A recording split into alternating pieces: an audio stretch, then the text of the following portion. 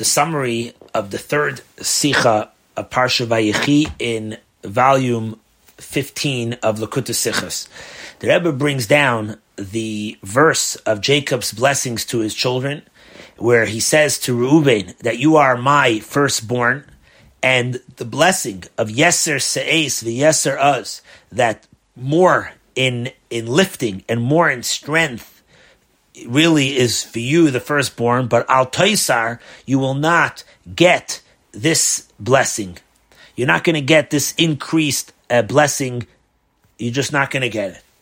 And then Yaakov he said, when he says Al Toisar, you won't get it. He says Pachas Kamayim, because you were swift in like water, and therefore you're not going to get this increased blessing. Rashi explains that when it says that with greater lifting, what does that mean? That refers to the blessing that you were more fitting. Technically, you're more fitting to have this blessing of lifting, which is related to the idea of a Kohen, of Kahuna, which is related to the words of Se'es. Yes, Se'es is like from the word Nisius Kapayim, of lifting up of the hands that the Kohen does. So you were fitting to get that. The Yeser Uz, and you were fitting to get more in strength. Strength is related to the idea of sovereignty, of kingdom, of Malchus. What caused you to lose these two blessings? So he says, what caused it, that's what Yaakov is saying, that you were haste like water. That means you acted in haste and confusion in acting swiftly to show your anger, where you, etc., meaning where you went and you violated my bed and you took it away from where it was by Rachel's concubine, by Bila, and you took it to bring it to your mother, to Leah. So because you acted in such a hasteness to show your anger, you're not going to get this blessing of the kahuna, and you won't get the other blessing either. And then on the words, Al Toiser, that you won't get it, he says, that you won't get this more, this extra. He says, you won't get this extra that really was fitting for you.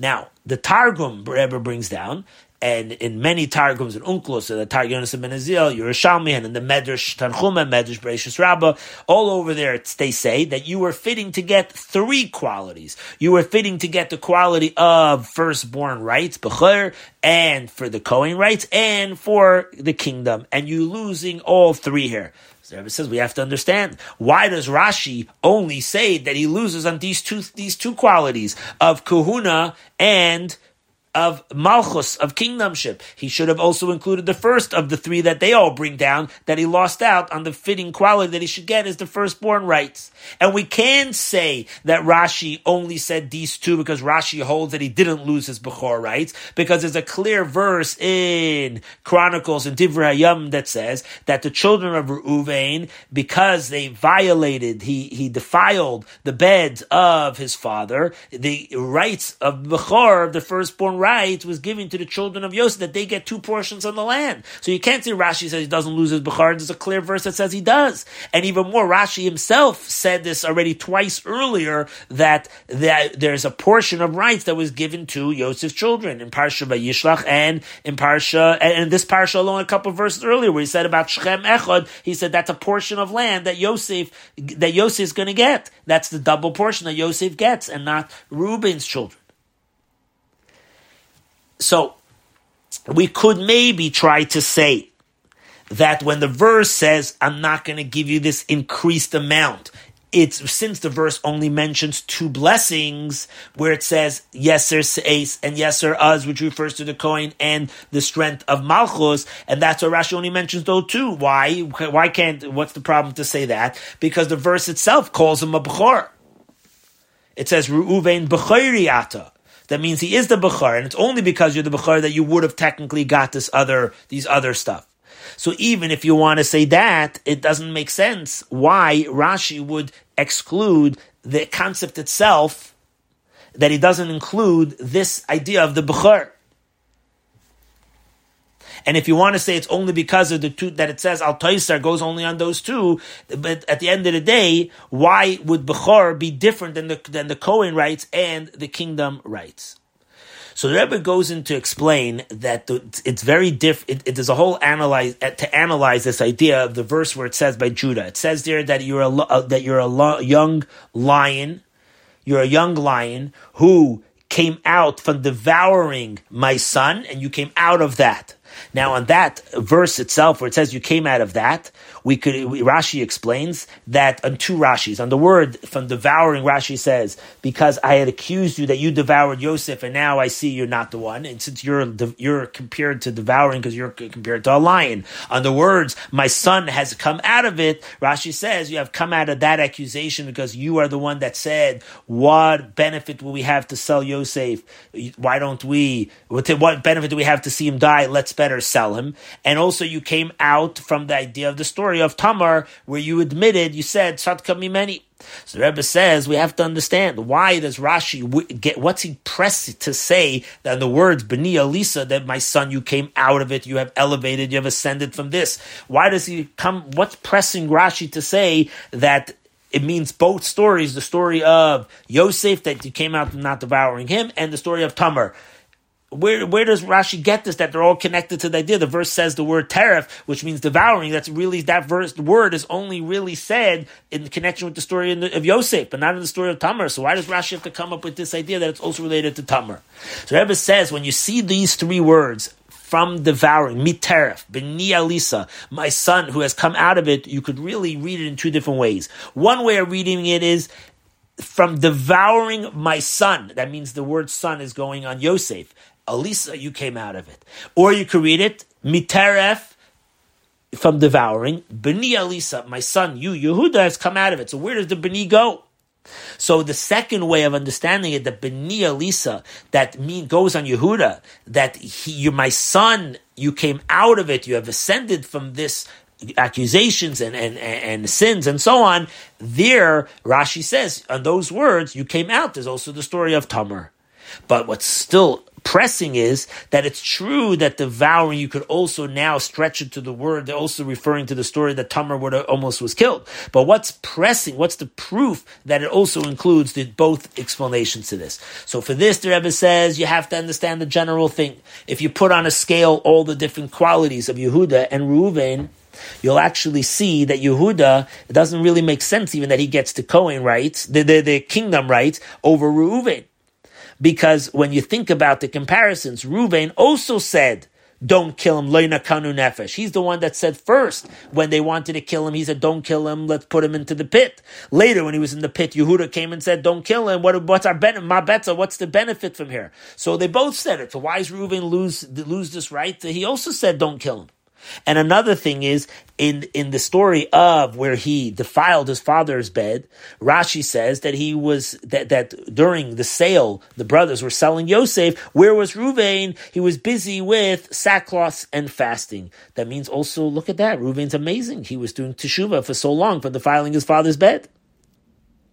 And you could even break this down even more to show Reuven had intentions to put him in the pit, then he'll come back from his sackcloth and praying and in his fasting, he'll come back and get Yosef and get him out and take him to his father. By Yehuda, we find he doesn't look to save his life, save him and bring him back home.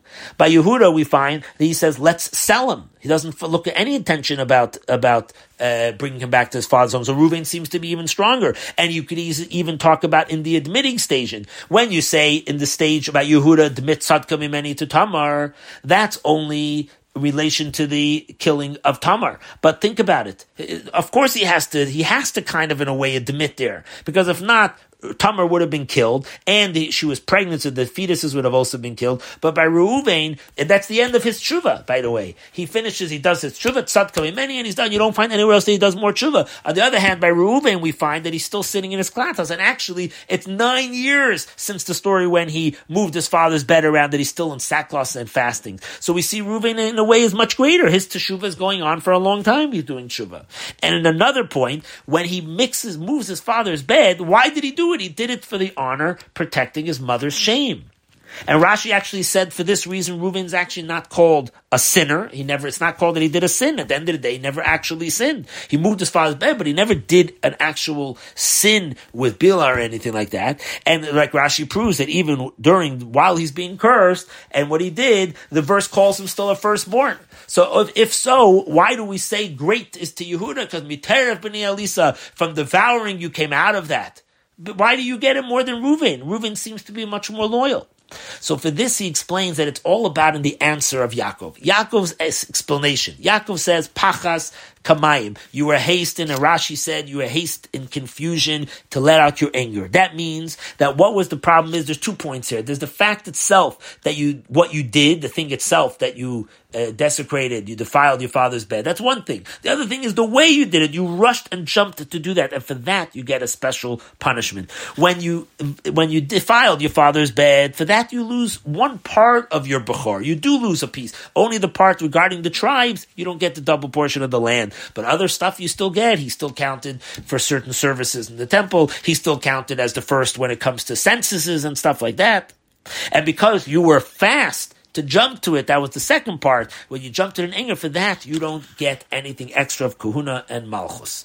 Now, meaning, to explain this a little more, he explains it, that kahuna is the idea that's connected to other people. What's the thing of a Kohen? He's there just to bless other people, care for other people. We don't find that Reuven actually had the outcome of saving his life. At the end of the day, Yosef was still in a situation of danger, in a danger of hunger, just because he was in a pit. Maybe they didn't kill him with their hands, but he was still in a place of hunger. And a second thing is there were snakes and scorpions in there, so he was not at all out of the place of danger. So Yehuda actually saves him from a place of danger. And the idea of being a Kohen is to help others, and we don't see that you helped him at the end of the day. When it comes to the idea of Malchus, kingdom also shows that helping other people. That's what Rashi said, Gur Ari, Gur, Karavatz, that Gur means a young lion that you come and go all the time. That's the way a king has to be. Crouching like a lion means you're lying down calmly, securely, and like in the times of Shlomo Melech, where you didn't have to worry about any enemies coming there. So you see, at the end of the day, Reuven may have had the best intentions in the world, but at the end of the day, it's Yehuda who actually showed care for other people. In the story with Yosef, he actually makes sure he doesn't get killed, even though he doesn't show anywhere that he had intention to bring him back to his father. Reuven, it does say that he wanted to come back to the pit and find him there and bring him back to his father. But at the end of the day, he was busy with his sackcloths and his tshuva, which is very nice, but at the end of the day, if he would have not been busy with the sackcloths and fasting, he could have been there and he could have prevented the whole sale not to happen. And Yehuda, we find that he made sure he shouldn't get killed. So the results is there. When it comes to tshuva, it's true. We find that Yehuda only said tzadka mimeni, and that was it. But what was the outcome of his tzadka mimeni? Is that Tamar doesn't die. What's the most important thing? He made sure that Tamar shouldn't die. He made sure Yosef shouldn't die. That's the most important. Maybe spiritually his tshuva wasn't as high as Reuven, but what counts more? The fact, results counts more, and that's the key of Yehuda. What's the lesson of all this? A Jew cannot be satisfied to stay and be busy all worrying about your own perfection. You have to take time and be busy with Avos Yisrael to help another person. This is the whole point of Kol HaTorah Kula. And actually, if you lay it down on a table and you look at the whole picture, you see amazing things of the different attitudes of Reuven and Yehuda. Reuven, he was busy with sackcloth and fasting, but look what happened. He could have prevented the sale if he would have not been there doing his spiritual. He would have been there on the scene. He could have prevented the sale not to happen. But look, the sale happened. That leads to his family having to have to come down to Egypt, and that leads to the whole exile that we were there, which is the head of all the 4 exiles that happened after that till today. And through Yehuda's actions, when he admits to his sin, what came out of that? His teshuvah is maybe not as good as Reuven, but look at the outcome. The outcome is there's a redemption, and you have the son of Peretz is born from that relationship, and that's the head of the whole kingdom of David HaMelech, till the days of Mashiach, as it says, Ola Peretz Lifneim, it will come and sprout through all the way to the ultimate redemption with the coming of Mashiach. So that's what counts the most, is the action of Avos Yisrael and saving people, much more than worrying only about our own spiritual perfection.